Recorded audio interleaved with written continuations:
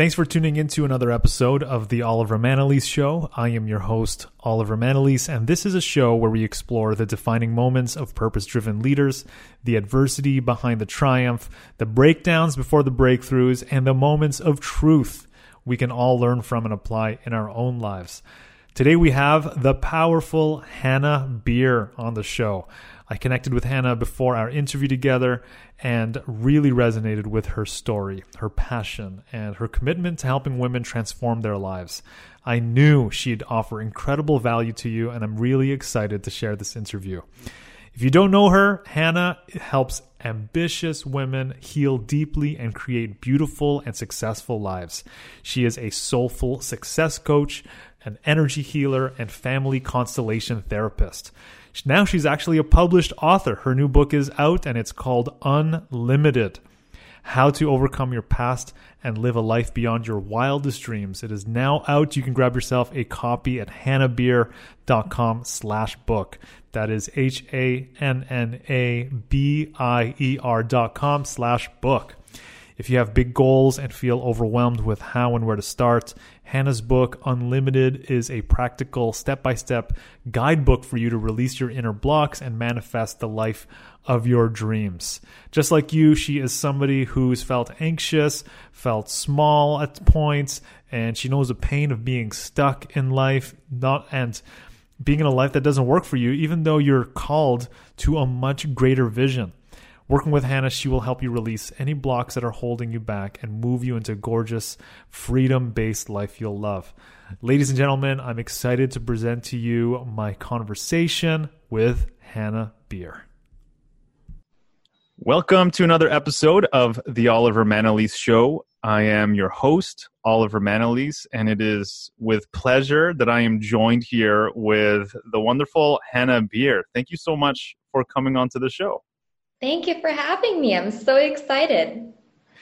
A couple of months ago, we had a conversation on the phone about being on the show, and in a very short conversation, I felt like I got to see you and I got to know you in a way. You just seem like you're very willing to be vulnerable and truthful about who you are and your story. And for the people listening, that's really what I'm interested in. I'm interested in having people coming onto the show who are open and willing to expose aspects of themselves, just so that we have that extra level of, I think, relatedness, and also kind of that ability to see ourselves in the other person. And if it's possible for Hanna, then it's possible for us too. That's kind of what I'm going for here.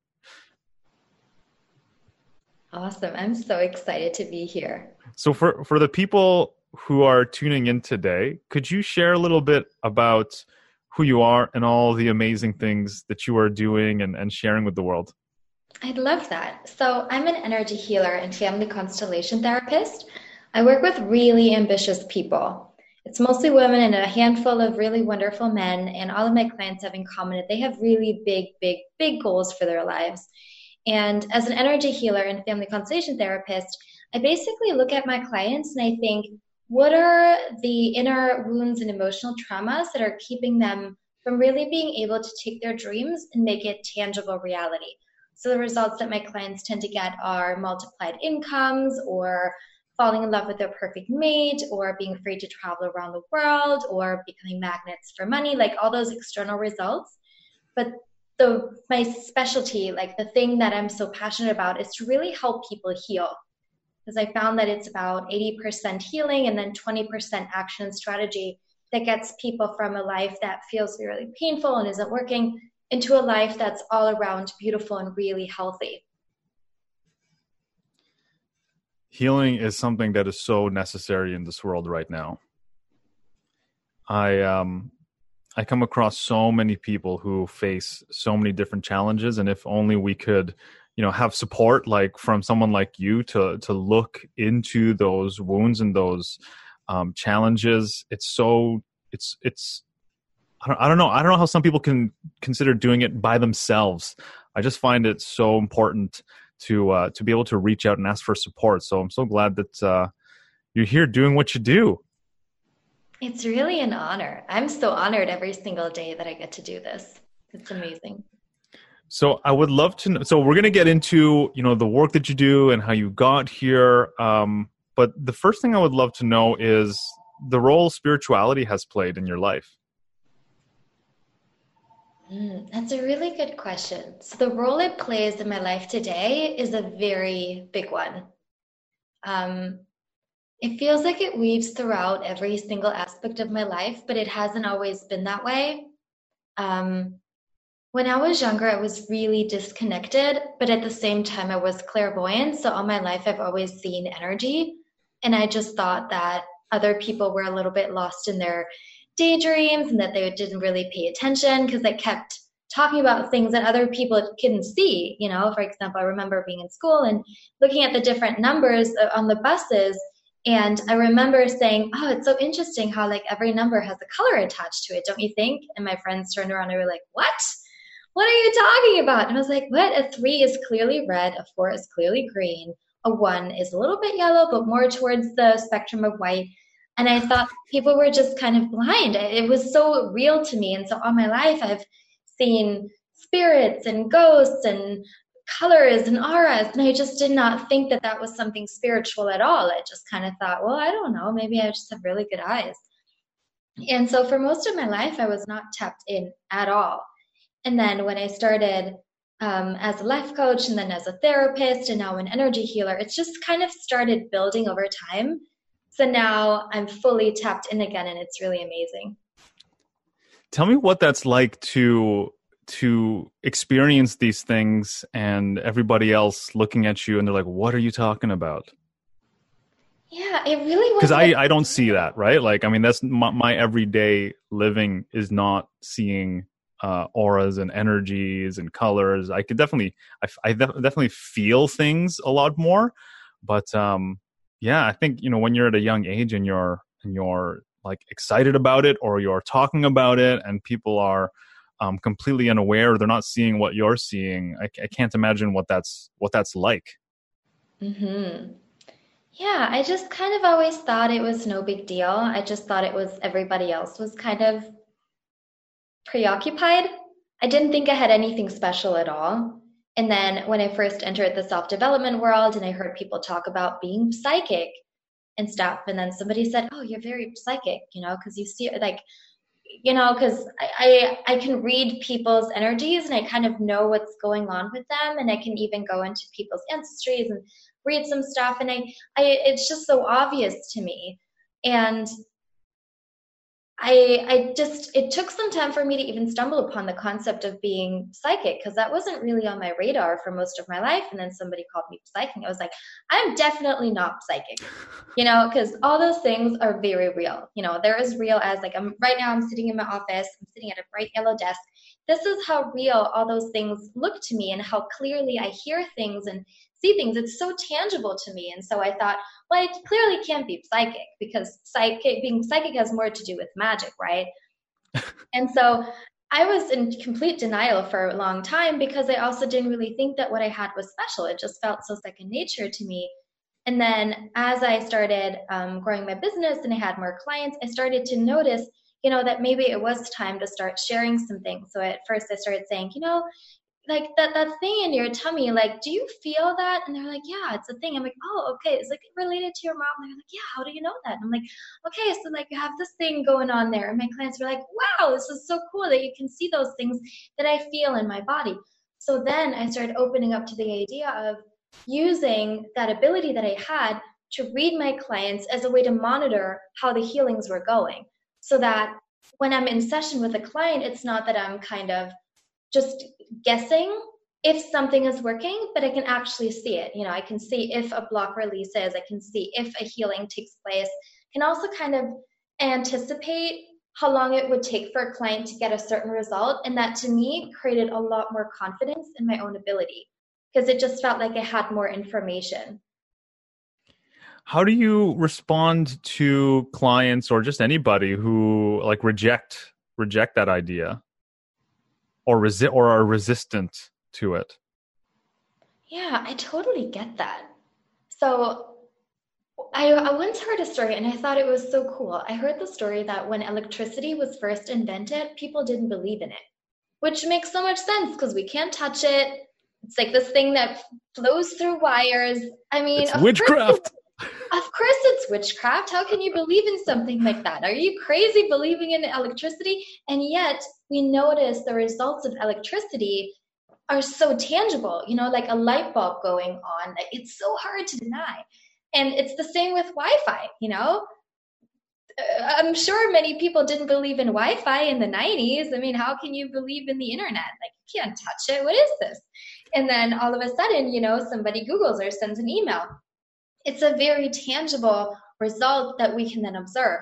So I noticed that when somebody comes to me and they're really skeptical, they're usually in the last resort. So usually they've heard from a friend of theirs or from a family member or on a podcast, and they kind of have this feeling inside of them, okay, whatever this Hanna chick is doing, I just want to explore that. So usually they come to me and they say, I don't believe in what you do at all. And yet it just feels like I've tried all those things and they haven't been working.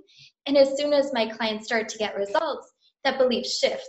So I feel like it's so reasonable and completely understandable to not believe in it if you haven't seen any results from it. Yeah, I like the way that you put that, because I mean, I can only imagine how much people who are challenged and they've tried so many different things, but it sounds like they get to the point where they're open to anything, even though they might be skeptical.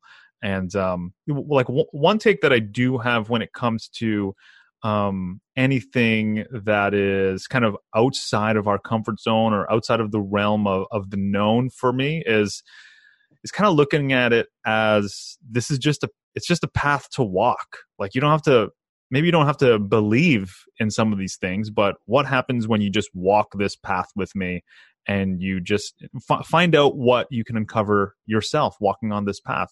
You don't have to believe it, but what is your experience of it? What are you gaining from it as you walk on this path? And I think coming at it from that point is kind of like, you don't have to cling or attach yourself to, well, this is what I believe, but it's more like, well, I've walked with Hanna on this path, and this is what I've gained from it. And that's the best thing I could say is, here's the results.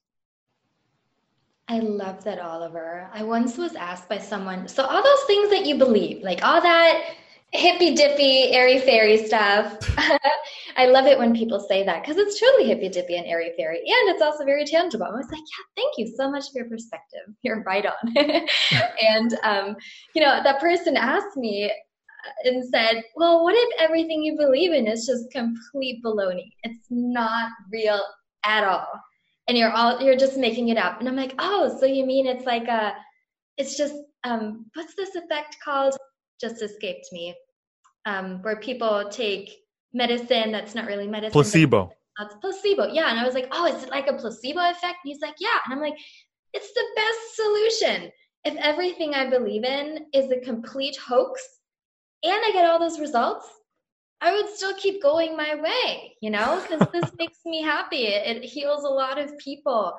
If all of this is a hoax, I would still do it.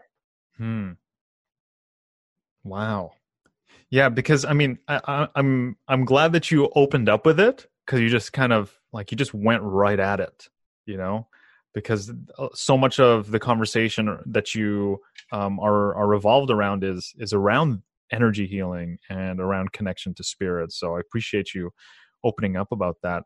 So it sounds like you're really aware, you're really in tune, and you're I think it's also recent that you've started really owning this for yourself. Can you share with us what the journey has been for you? Like, what have been the defining moments throughout your life that you feel like when you look back, you can connect the dots and say, wow, this contributed to who I've become and what it is that I'm doing and sharing with the world right now? Mm-hmm. Yeah, so when I look back, it really does feel like I kind of fell into my business. It's not really something I chose at all. And when I really started to open up to the idea that I would be a healer professionally, I had so much resistance because I had many negative beliefs about the coaching industry, and I didn't want to be like that, and didn't want to be a social media influencer, and I just wanted to do good Like work. what? I'm sorry to interrupt. Like what? Yeah, so I would love to know. I had a very sassy attitude when I started. So I'm going to backtrack a little bit. So for most of my life, I struggled with PTSD, an anxiety disorder, crippling depression. I was suicidal by the age of 14 and severely anorexic. I did not expect to get very far in life. I just kind of thought, at some point I'm just going to pass away young because people like me usually don't make it. And I just had a really, really, really hard time as a child. And then when I was 14, I started therapy. And for the first time, it felt like I had somebody in my life who was invested in me graduating from high school and doing this life thing. And it felt very strange because until that point, I was like, I'm all alone. There's nobody really here who's invested in me even existing. And then when I had this therapist, she was the first person who really was invested in my well-being. So for her, I chose to keep on going, and therapy didn't necessarily help me heal.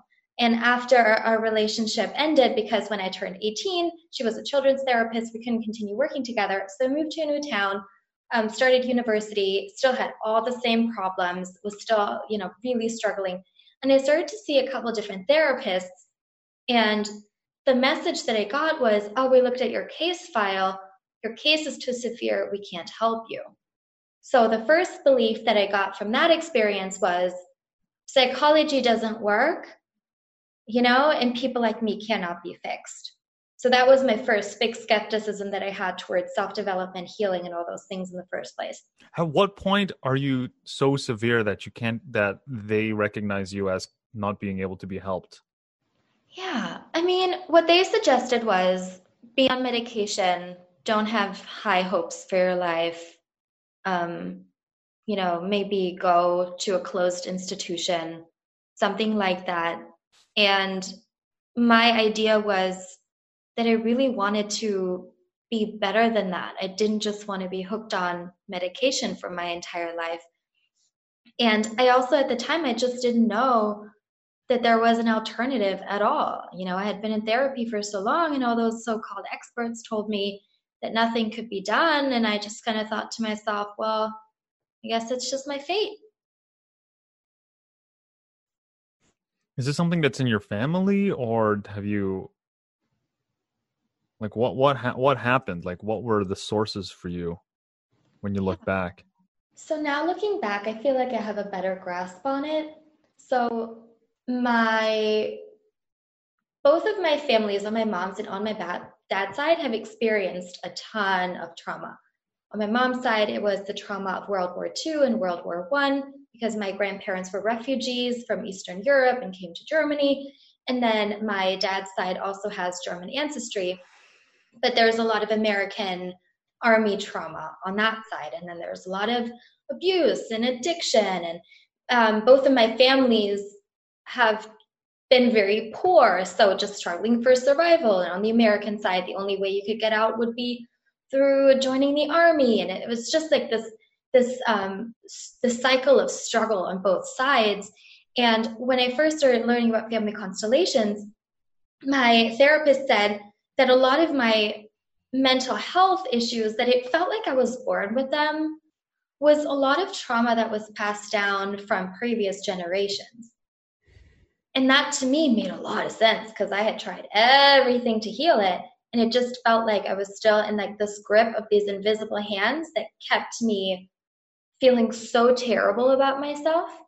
And so to recognize that the biochemistry of my body is influenced by previous generations and what they've experienced, that was a huge breakthrough for me. So this was one thing of what influenced my mental health and caused it to be this way. And then the other thing was that I just experienced some really difficult things when I was young. Like my mom was struggling. She wasn't really able to take care of me. There's a lot of aggression in my family.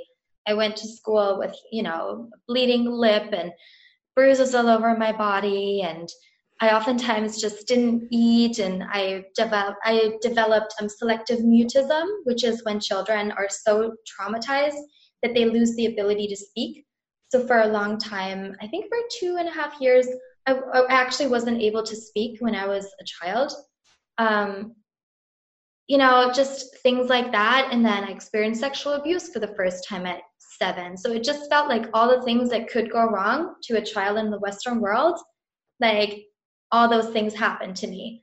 And I looked around myself when I was younger and I thought, how come I have such a hard time and everybody else has parents who take care of them and I don't? And I just kind of thought to myself, I don't know how to do this life thing. Like, what's even the point? Unbelievable. Yeah, it was definitely a really rough time. Yeah, to experience that and to have that type of origin story, I have no words to. It's heartbreaking that people who are listening to this, I know there's a lot of us who've experienced challenges, traumas growing up, and I really appreciate you sharing and letting us in on your backstory. Thank you, Oliver. So one of the things that I've become really passionate about is to talk about all those things that we usually don't talk about that really, really influence us. And that's the whole theme of family constellation therapy. In family constellation therapy, we talk about things like war trauma. We talk about things like your ancestors having died in childbirth. We talk about you being born prematurely, a sibling dying, abortions. We talk about things like sexual abuse, murder. We also talk about dynamics that aren't as severe, like being too close to a parent or a parent being a little bit absent, but most of our family systems have some very severely dysfunctional patterns. And then we go into the healing world and we try to meditate them away, or we try to do some hypnosis. And it's just that we're not really working on the correct layer. And when I started to learn some things about psychology, I kind of noticed, like, how come we all know that so many of our issues come from our childhood and family system, and yet hardly any one of us has the tools to really address that and heal that without just talking about it and letting it sit, because most of us need more than just talking about it. We need actual tangible healing. And so part of why I feel so honored that I now get to share my story, because I know that so many people have similar dynamics going on in their lives, and it might seem like such a dark thing that we don't even really know how to address it. Well, it's also like, when you were saying that you see energy and auras and you see numbers and they have colors and things like that, you were just like, this is just kind of how I saw things. It was kind of normal. It wasn't anything special. I think a lot of us walk around and not recognizing how much pain we've actually endured and how much pain our families have endured, because it's normal to us. Exactly. I think we're kind of unconscious. Is that do you find that as in your clients, or did you find that with yourself, where you're just like, wow, this is actually messed up for a little kid to be experiencing this? Like, this is not a healthy way to grow up and to live. Yeah. One of the hardest things is the whole questioning about it, where you think, well, what I experienced wasn't as bad as my neighbor's experience. And, I'm strong now, so I survived it, and it's not so bad. And we kind of distort our own view of what really happened to us. And we do this mostly because we don't know how to do it differently. It's basically like we want to take the trauma that we've experienced and just kind of get comfortable with it, because we think, well, I can't resolve it anyway, so might as well learn to live with it. Do you find people minimize it, and as well, do you find that some people kind of resist acknowledging it and declaring that, yeah, this is a wound, this is trauma, like this is what happened to me was wrong, and what was done to me was wrong? Do you find that people kind of resist that in a way to kind of protect the image that they have of their story? Because, a lot of people will legitimize it and say, well, I ended up fine. I ended up stronger because of it. And it's tough to make our parents wrong? Yeah. Oh, I love that question. Yeah. What are your thoughts on that? I do definitely see that people try to downplay what happened to them. And many people also really forget what happened. The amount of times that my clients come to me and they'll say, I know something really bad happened. I seriously don't remember it. It's another trauma response. And let me just, for everybody who's like, I kind of want to give you guys the definition of trauma so we can all kind of be on the same page, because many of you listeners who might be sitting here thinking, well, what's trauma? Did I experience trauma? Does this count as trauma? So my definition of trauma is any event that severely stopped the flow of your life or dramatically redirected it. Yeah. So do you find that some people have normalized it or aren't in tune with it? Because I can tell you, like, how many people I've worked with who are in so much pain, but they're so used to it, it doesn't feel like anything. I so get that, and I do see that a lot as well. Yeah, and they connect with it. It's the difficult part of resiliency, because it's difficult to see, like, is it resiliency or am I just tolerating a lot of pain? Yeah, it's almost like, when people who are like gluten intolerant and they stop eating bread all of a sudden, and their belly goes down and the bloatedness goes down, and they're just like, oh, is this how I'm supposed to feel? I thought it was normal to be inflamed and always be bloated. Exactly. And something I noticed in my own life was because of the fact that I have so much depth, and it's great for me in my business because I've yet to have a client whose story shocked me. Yet to have a client where was like, oh, this is out of my ballpark. I can't help you. It's too crazy what you've experienced. I kind of feel like I've experienced so much stuff that it's hard to kind of top what I've experienced. It's given me a lot of depth and a lot of, like a big capacity to hold people's faith. And it's helpful for me in my work. And I've also noticed that it has been blocking me in my life in a big way, because I oftentimes didn't notice that I was in a very unhealthy situation until very much later on. Because I was in a situation, it felt completely fine because my ability to tolerate pain was so high. So other people would have already been in severe discomfort, and I was totally cool. For example, in friendships, having had a friend who was really gossipy and naggy and negative, and I was like, oh, it's totally fine. Like, nobody can faze me. Like, I'm always cool. And then in hindsight, I was like, well, why did I get myself into this situation in the first place? Or I used to always do a lot of adventure sports and travel to really dangerous countries. I used to live in Bali, which is a third world country. And I was like, oh, this is totally fine. And that was just because I had such a high tolerance to discomfort. And so for any of you guys who can also relate to that, who tend to downplay the trauma that you've experienced, or just like, well, I'm so strong, it's fine. Really think about your life circumstances. Where might you be tolerating a lot more pain just because you can?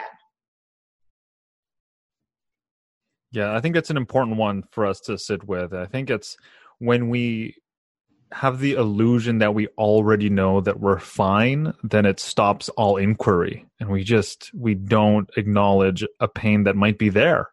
That if we actually connected with it and we actually shine a light on it, we might realize that it's enough pain to cause and catalyze a very significant change in our lives. But no, I think that's super important. That is huge. Thank you for that. Whew, man, you cover a lot of stuff here. Can you? So one of the things that I have experienced to be true is that our wounds are the womb for our gifts. Can you share how that insight lands for you? Because it seems like you're very in touch with the wounds in your life and in your family, and you're doing something about it in a way where not only have you done the work and have been healing yourself, you've found a way to do it for others. But how does that resonate for you? I really love that. Our wounds are the womb for our gifts. It's really beautiful. Yeah. I remember when I first started researching psychology, it was right after I had made a choice, because I thought to myself, okay, so all the psychologists say this thing that I have can't be fixed. I could be on medication, but, I shouldn't have very high hopes for my life. And I thought to myself, wait a minute. I never made a decision to live. And at the time I was in university and I was partying and drinking and taking all the drugs that I could have. I hung out with very dubious people and I just didn't care about myself at all. I was very reckless. And at some point I just kind of got so tired of my bullshit. And I thought to myself, you're here complaining about not having any prospects for your future. And yet you never even tried. And I remember coming home from a party. I quit drinking the same day, haven't done drugs since.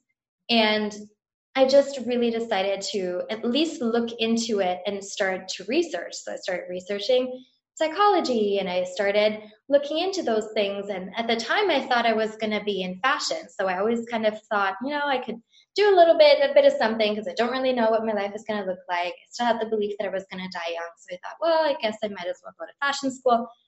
And then I remember walking around in that little university town right after I started looking into psychology and studying some things for myself. And I kept hearing this voice of, you're supposed to do something bigger. You're supposed to go help people. So of course my first instinct was like, no. Tried the whole therapy stuff, talking about it does not help in the way that I would want it to help. And medication, it's not really a fix, it's a Band-Aid. And I thought, oh yeah, there's like the whole self-development stuff with all that hype and all those, blonde girls and in leggings, and I'm not like them, and it's all a hoax. And that voice just kept kind of pushing me and saying, no, you need to just keep on going, just keep on going. I was like, I don't know if this is for me at all. And then over time, I had so much resistance, Oliver, because I felt like I don't want to be a celebrity. It felt like every life coach that at that time wanted to be a celebrity. And that was like really my perspective of the industry. And I was so critical of it. I was like, I would never do that. I would never want to take on clients and just, play with their feelings. And I was on such a high horse. And then it just kind of kept pushing me. So I started signing up for life coach training, and I started doing a trauma training, and then I started getting clients, and they just kind of fell into my lap. And then I started doing a family constellation therapy training and the energy healing training. And all of a sudden it just kind of, it started working so well, and I still had all this resistance.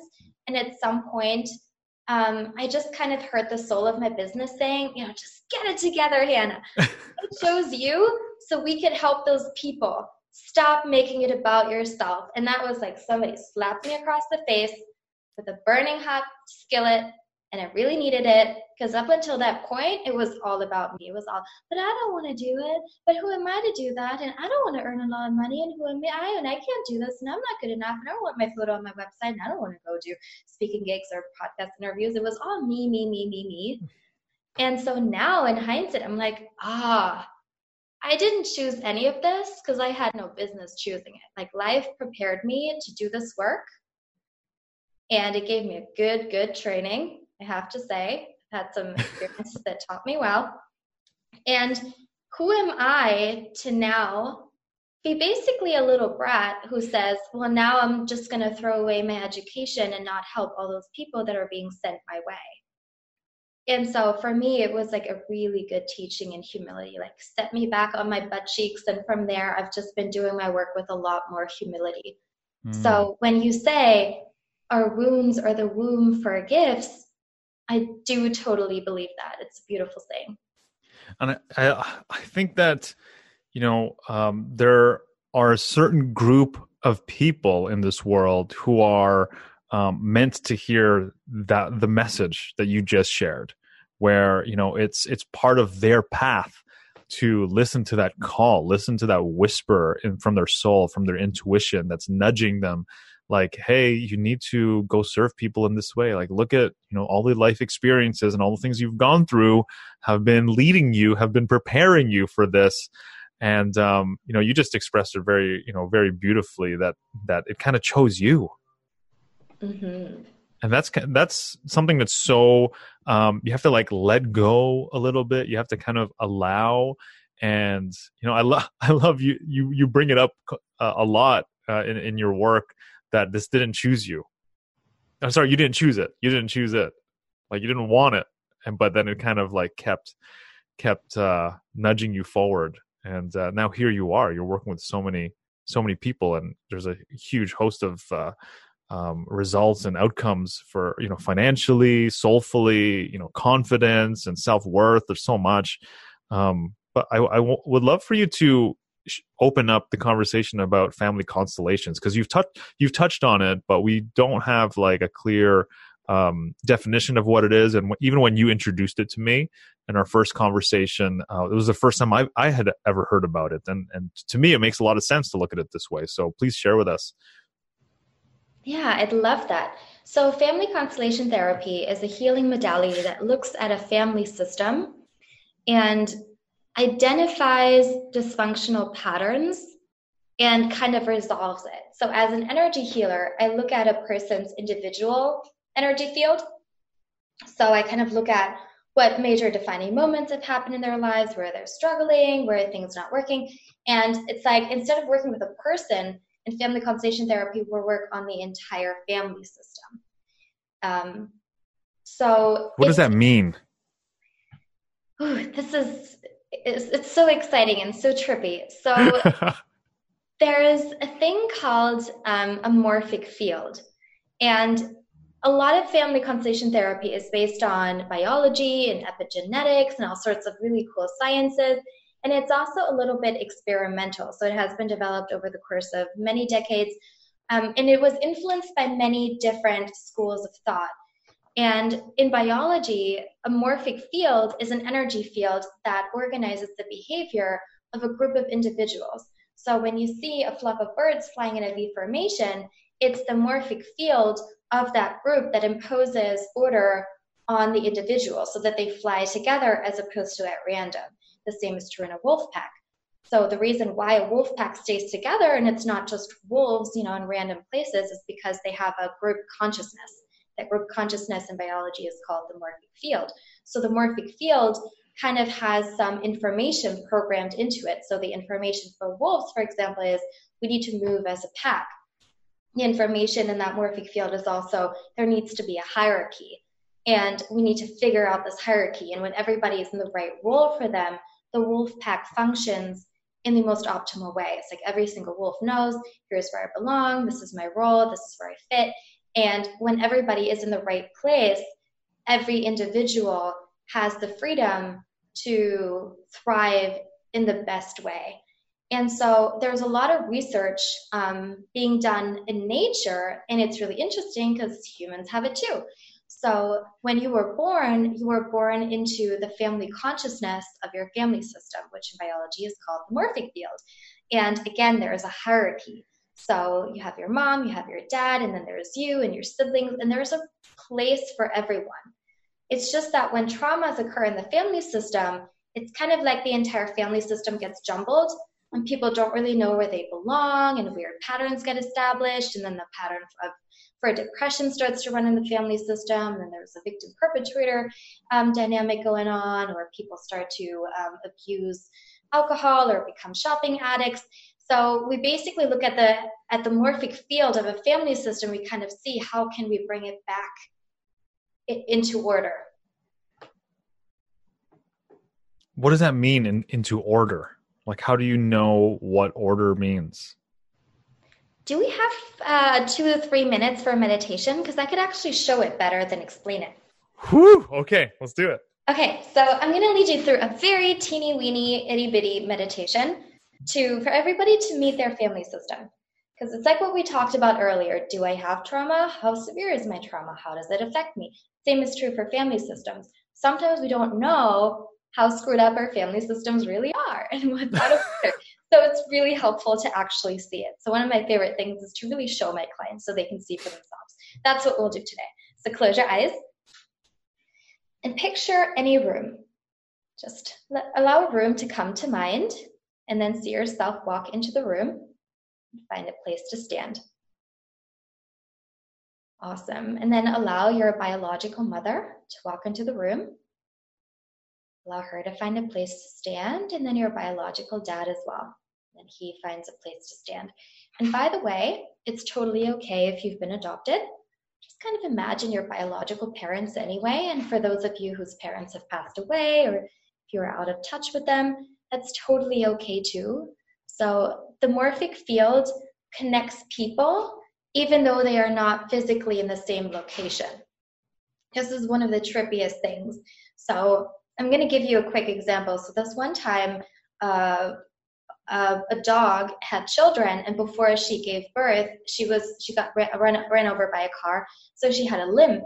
And then the puppies were born, and they all started limping too, even though they didn't really need to limp.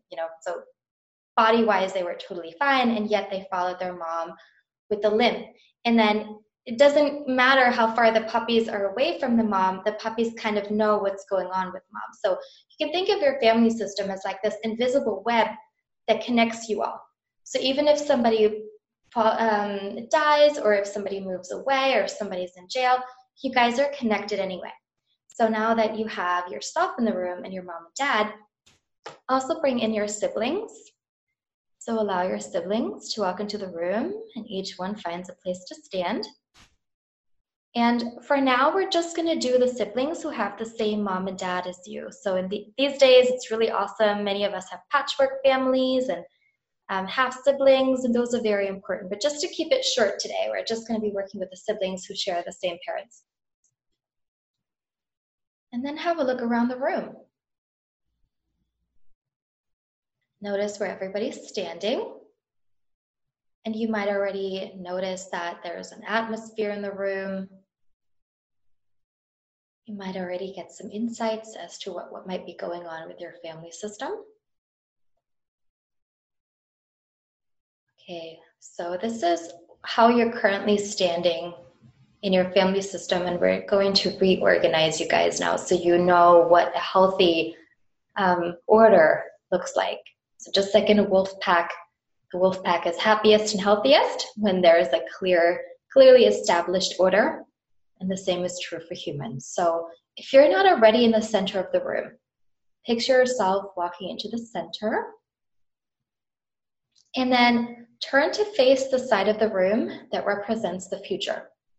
It can be a painting, a window, an open wall, a door, anything that feels like it represents opportunity. All right, and then we're going to have your mom walk up to you, and she's going to stand behind your left shoulder. So many of us have experienced some trauma with mom. So if it feels uncomfortable or unsafe for you to have mom behind you, that's totally okay. Picture a red circle around her on the floor. So we're creating a boundary so that it feels a little bit safer to have her behind you.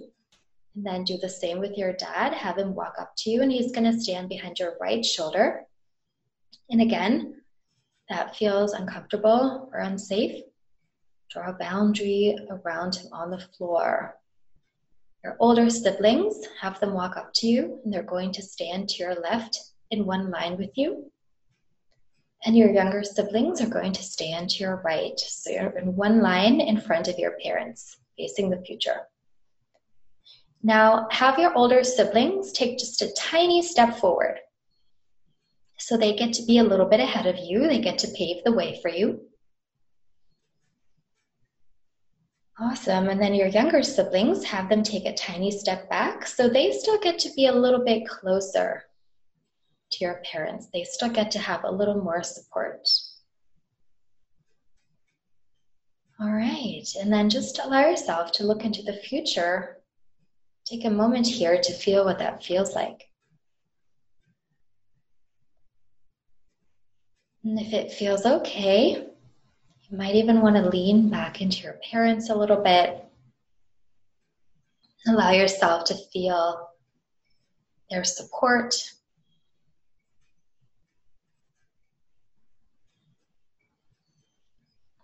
Awesome. And then gently blink your eyes open.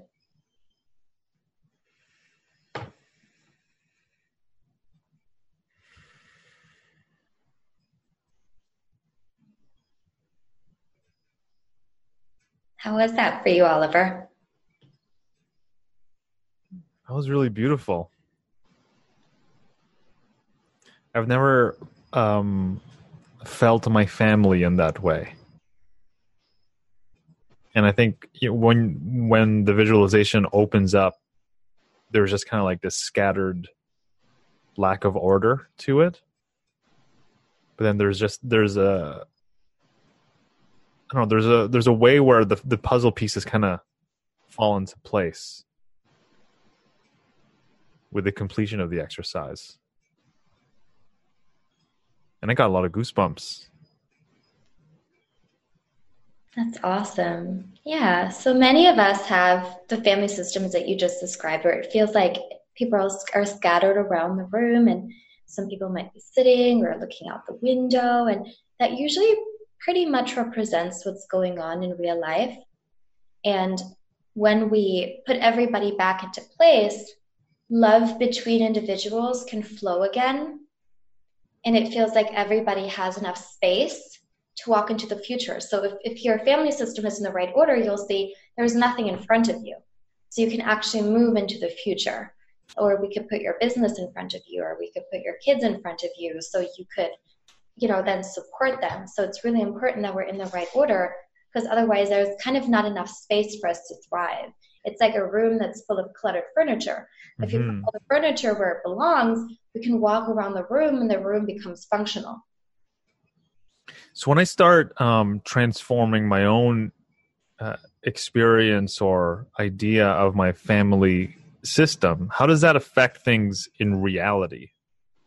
Like when I'm, some people have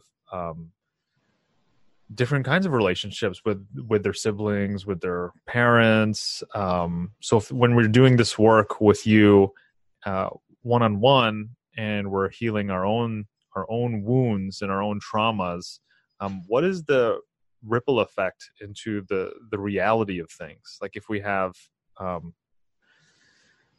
families split up or distant or not speaking, like how do you see that working out there? Oh, that's such a good question. So it does have very tangible effects. And that's where, because I'm not that tapped into the scientific side, a lot of the science that family constellation therapy is based on and the research is something I'm really grateful for, but I don't fully get it to that extent, because it all talks about, the DNA and biology. So I don't fully get all that. But what's so fascinating to me is that it really has very tangible effects. And the way that I can describe this is that when we do a constellation, your family is present. So it might have felt like you were just doing a visualization just now, but your family was present because they're connected to the morphic field. And this is where it gets really trippy and cool. So I love family constellation therapy, especially for people who are not able to be in the same room as the person they need a healing with. So in my example, there are some family members who have been so abusive that I wasn't able to be in the same room with them to do talk therapy, or some of my clients' parents passed away or somebody is in jail. It's just not possible to talk to them and get them into the same room. And usually that approach isn't as effective.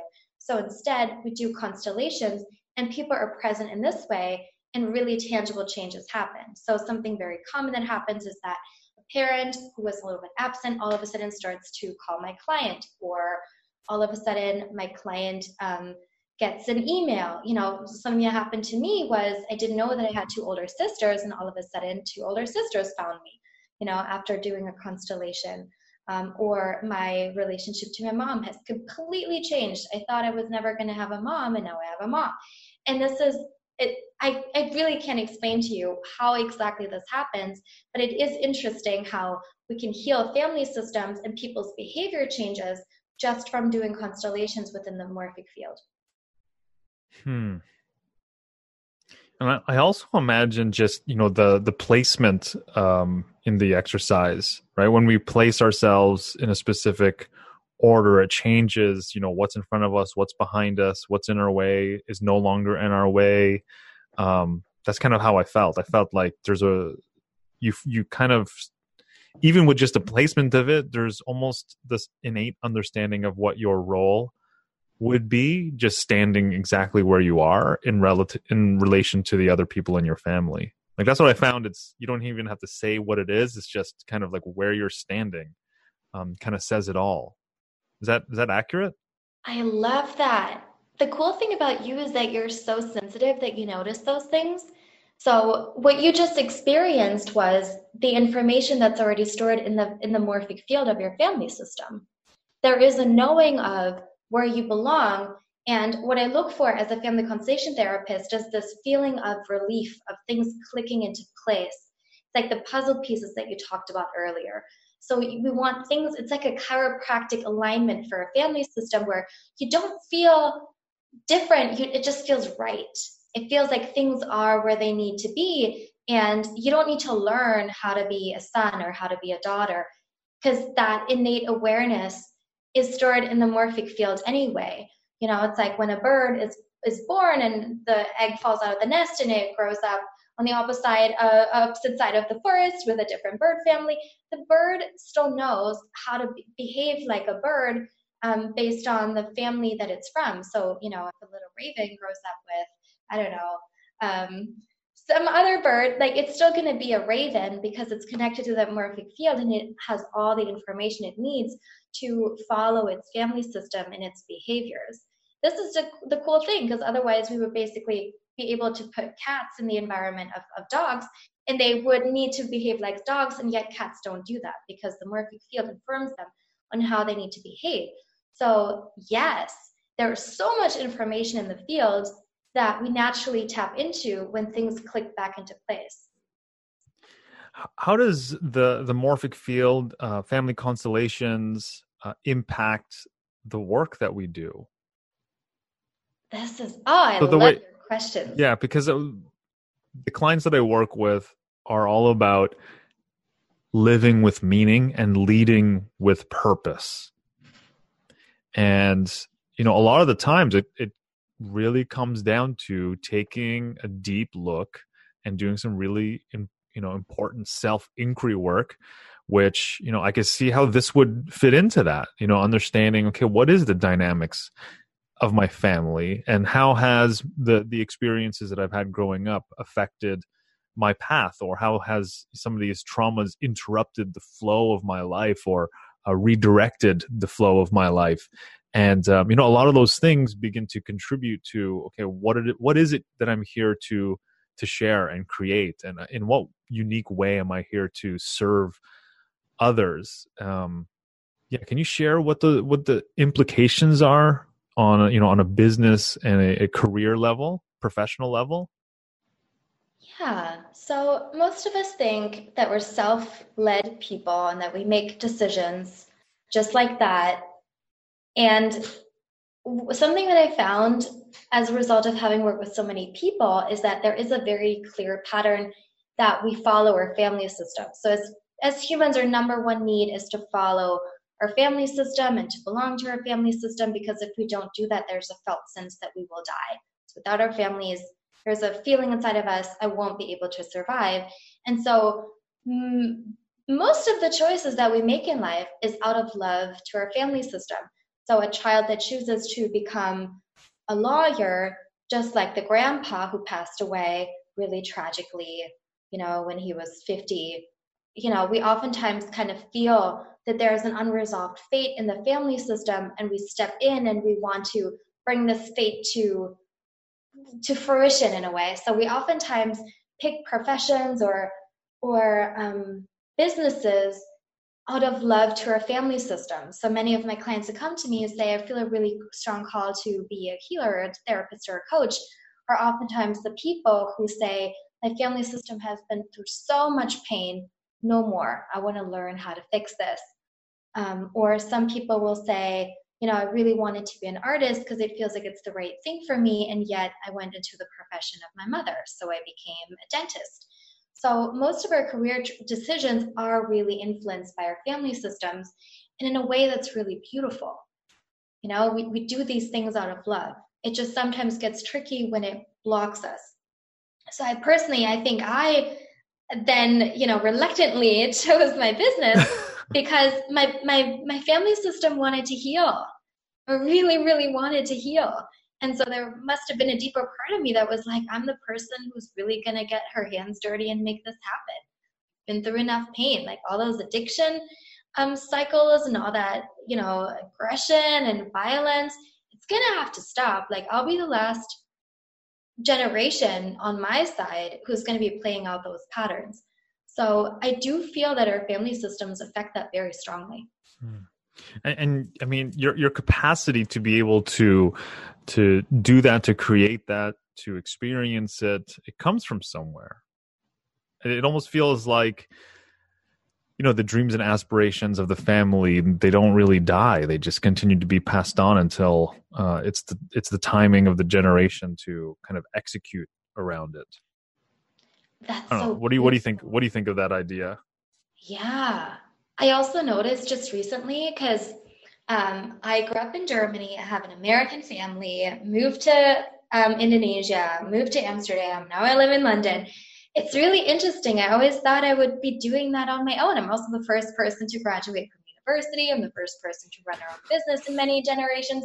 I thought, I'm such a self-guided person, not influenced by family at all. And then it was interesting. I recently realized all those dreams I'm realizing are dreams my mom had. Wow. All of them, down to the T, which doesn't mean that I don't love my life. Of course, I'm glad to have had all those experiences. I love my clients. Like, it's wonderful to have a business. And it's really interesting. It's almost like I wanted to honor my family system by realizing all those dreams that they couldn't realize. It's like I'm saying, even though you weren't able to, I'm going to go do those things. I'm going to honor you and hold you in my heart as I'm realizing all those dreams that we've had. And I'm going to turn our family's fate around to a fate where things are a lot easier.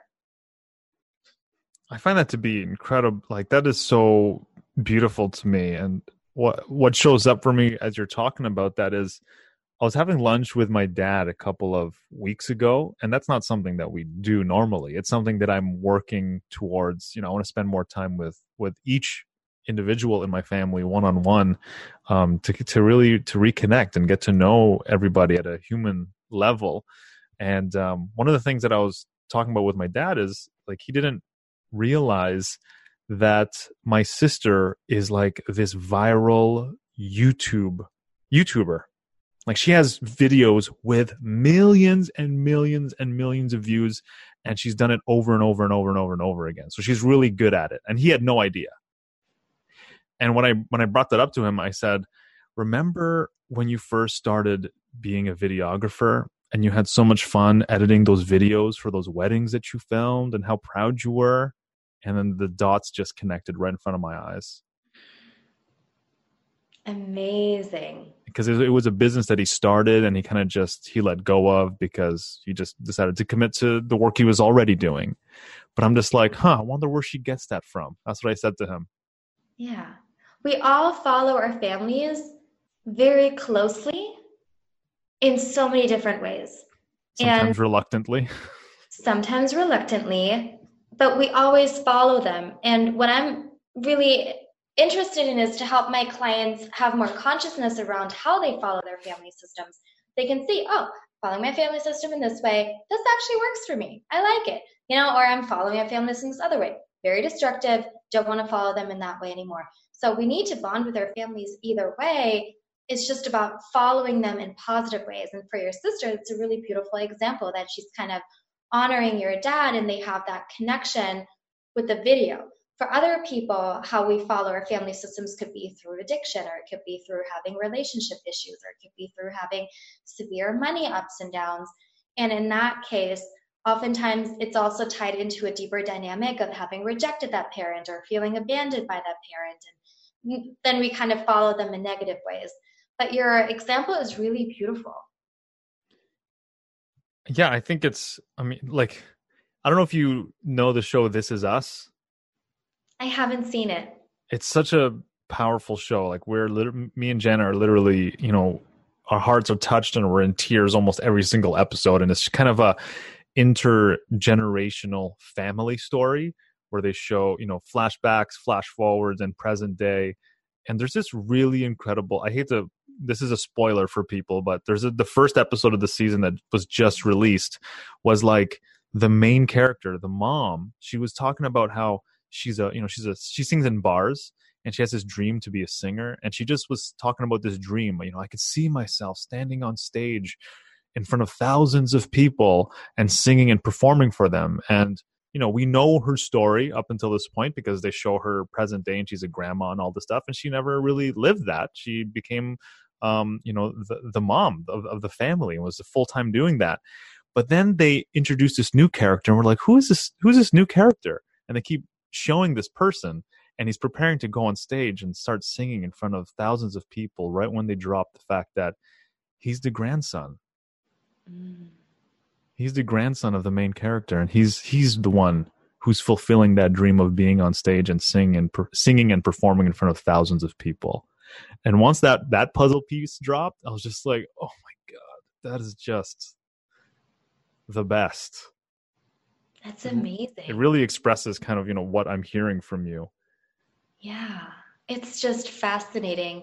And what's so cool is that it completely goes beyond conscious awareness. It's something that's wired into our bodies. It's something that's wired into a really deep part of us. All those family patterns and our need to follow our family system goes as deep as the genetic code. This is what epigenetics found out. And it's just, I don't know, every day I'm still just seeing my jaw drop to the floor. It's so fascinating and awesome. Tell me about poverty and money and scarcity and, ups and downs with money and and how it relates with doing this kind of work. Yeah. So money is a big topic in family constellations. Yeah. Because it's another one of those topics where many people will say, but I read all the money books or done all the hypnosis and I know I should be saving. It just feels like money is running through my fingers, or it just feels like I make a lot of money, but then something happens and I always lose it. And sometimes clients even come to me and they're like, Hanna, I think I'm cursed. And then usually we look at the family system, I don't think you're cursed. Let me explain what's going on with you. And so let me reiterate. So the number one need of a human being is to belong to their family system. Your need to belong to your family system is more important than your need to be famous, your need to be skinny, your need to be rich, your need to be popular, your need to bring your dreams to fruition, your need to have a mate. Your need to belong to your family system is the number one need.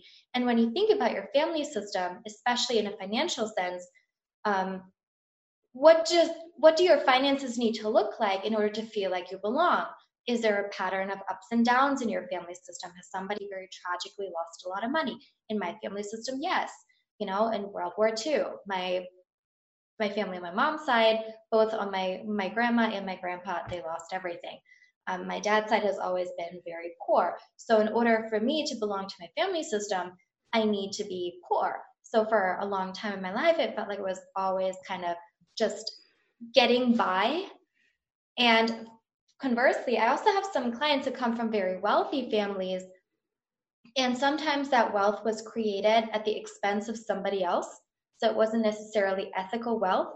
And then my clients come to me and they say, I have a lot of money and I really hate it because I know that it was something that wasn't created ethically. Or my clients come from very wealthy families and it feels like they need to make a lot of money in order to belong. So they might choose jobs like becoming a doctor when really what they would like is to do a different profession. It's just that it's so important for them to be in a profession where they earn a lot of money. So basically, your finances are very much influenced by the finances of your family system. There is a wealth set point, and the wealth set point is how much money are people allowed in your family system to have so that they belong. And so sometimes, I'll hear business coaches say something like, just like double the price or slap another zero on it. And the problem with that is that if it directly goes against my client's wealth set point based on their family system, that doesn't necessarily work. We can't just put out random numbers because a part of us could be like, oh my God, I'm leaving my family system behind. I'm about to die. I need to sabotage my business. Can't take on any more clients. Need to let my business just kind of go up in flames. Or they just kind of come to a screeching halt.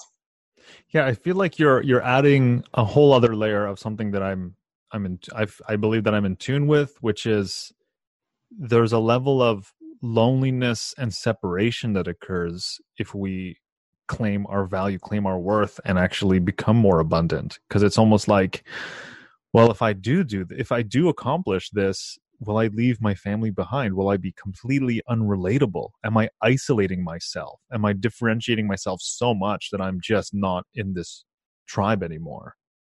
Yeah. And that usually happens when we very strongly bond with our family system through money. So it's what I talked about earlier. You need to bond either way.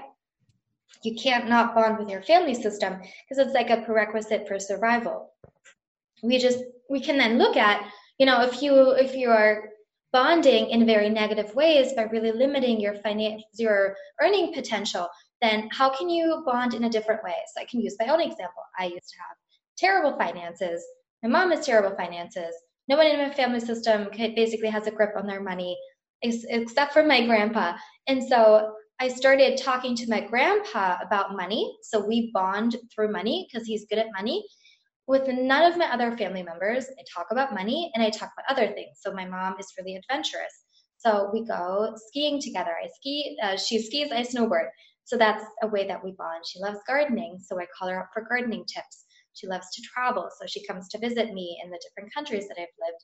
So it's really important if you're bonding with your family system in a negative way financially, think about it. Like, how can you bond with them in a better way? How can you honor them and bring them into your life in a way that's not through money? And the more you do that, it's like leaning from one foot onto the other.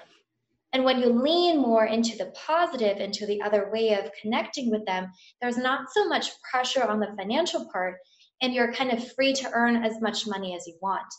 I'm not a big fan of talking about my finances because I feel like it's kind of irrelevant. Like what's a lot of money is so different from person to person. But I now feel like I'm a very wealthy woman. And the big turning point for me was really to say, like, my money has nothing to do with family.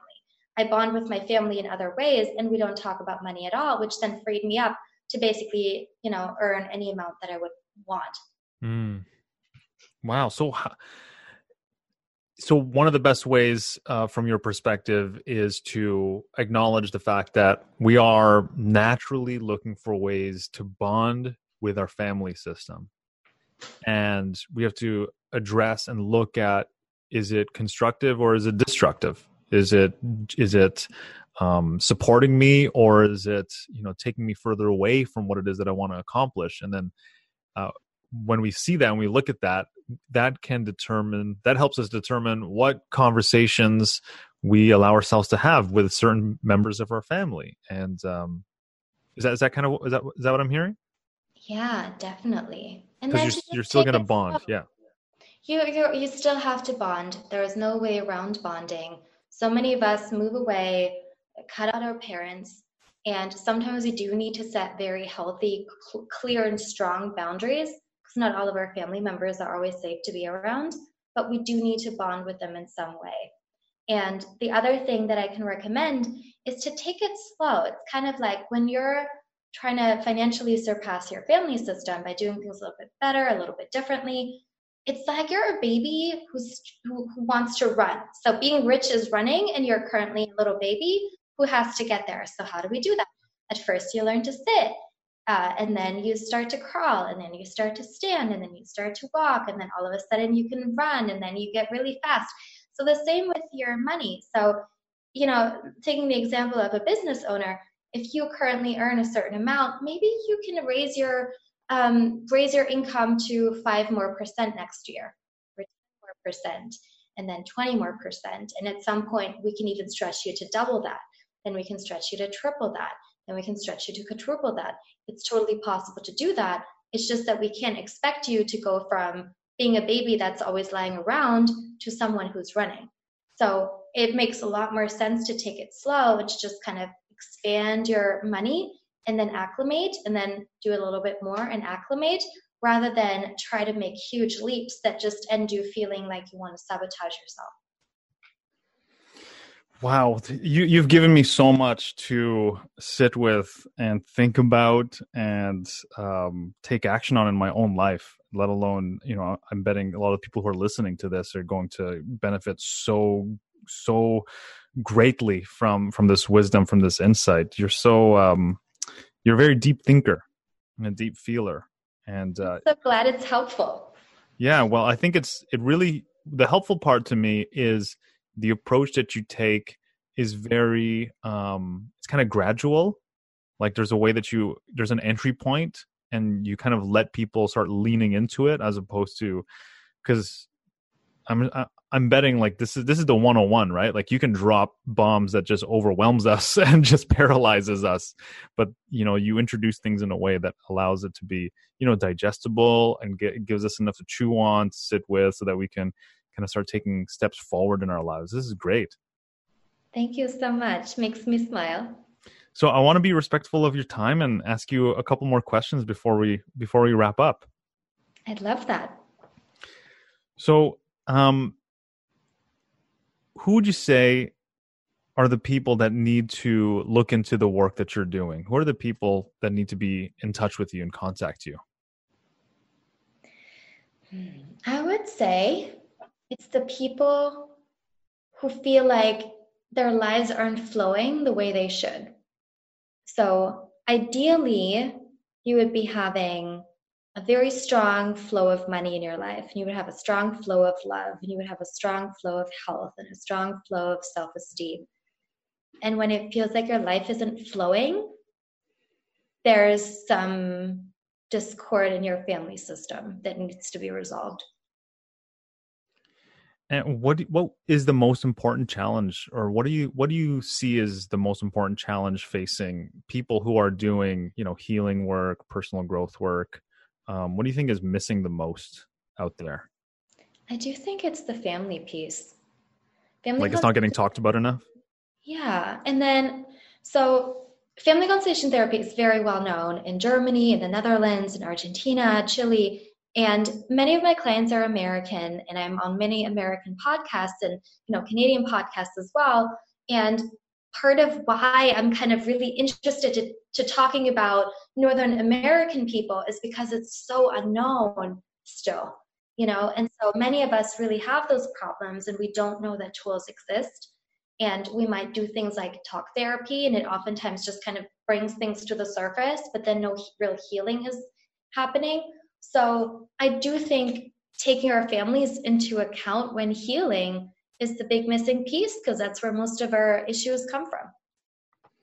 Are there any books or resources that you recommend for us that might not be well known? Yeah, so the founder of family constellation therapy is called Bert Hellinger. He was a German missionary in the 60s, and he actually traveled to South Africa to convert the Zulu tribes. And when he arrived, he noticed that the Zulu tribes did not need converting. They were actually pretty happy. And he ended up learning from them about family dynamics. So family constellation therapy is also very much influenced by his experience with the Zulu tribes and what he observed in terms of how they interacted with each other. So he's the founder, and his books are pretty amazing. He thinks of himself as more of a philosopher. So for any of you guys who are interested, picking up one of his books would be good.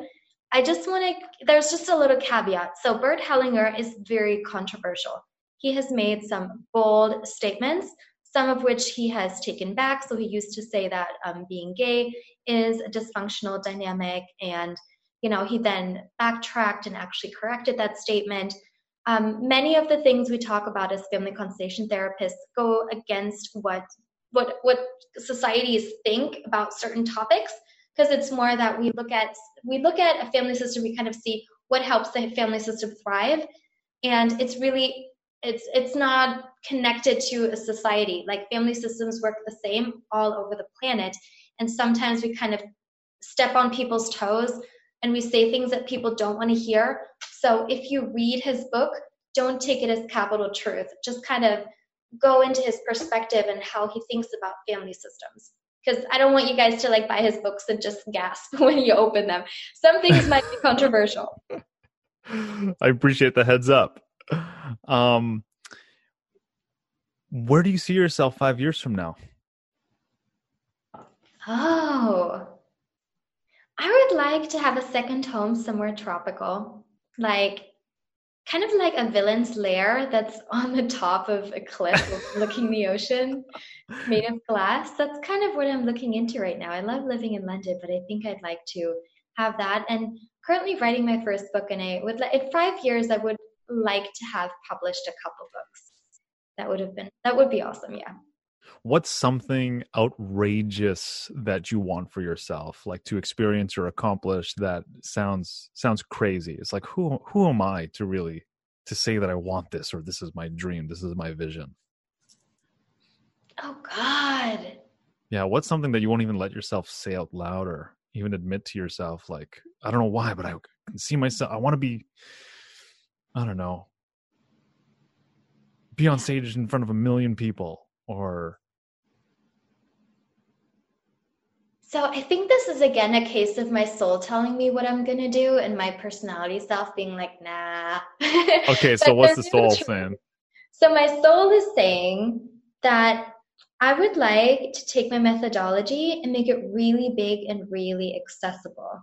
And I've worked with over 1,000 people now, and I think it should be something that's, going into the millions, where there's books about my method, there's courses about my method, tons of people have access to this, and that it's really revolutionizing the way healing is being done. That's what I would like. So we didn't directly talk about success today. I mean, all of this it all contributes to us being able to live and experience our own version, our own definition of success. But you call yourself a soulful success coach. I would love to know what success means to you. How would you define it in your own words?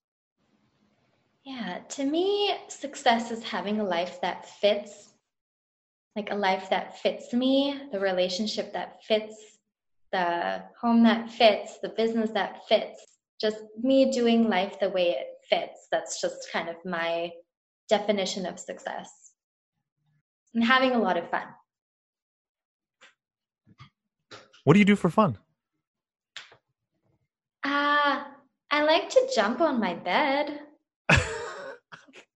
I like to chase dogs around the park. I'm not sure if you're supposed to do that, but there's just so many cute dogs around here. And I tell jokes all the time. When I lived in Amsterdam, I was a stand-up comedian because it just felt like I was accumulating so many jokes. And my friends listen to me a lot, and my boyfriend as well. So I do tell jokes basically 24/7. And my clients also get lots of jokes and stuff. But it just felt like I had so many jokes accumulating that I needed to be on stage to share those. So I think a lot of my source of fun is just joking all the time. I love it. So tell us about where we can find you. Of course. So my website is hannabier.com. It's HANNABIER.com.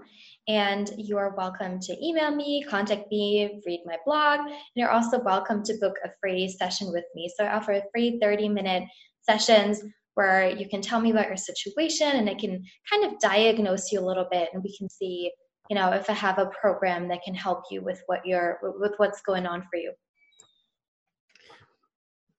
Based on the conversation that we had today, what is one thing that we can take action on?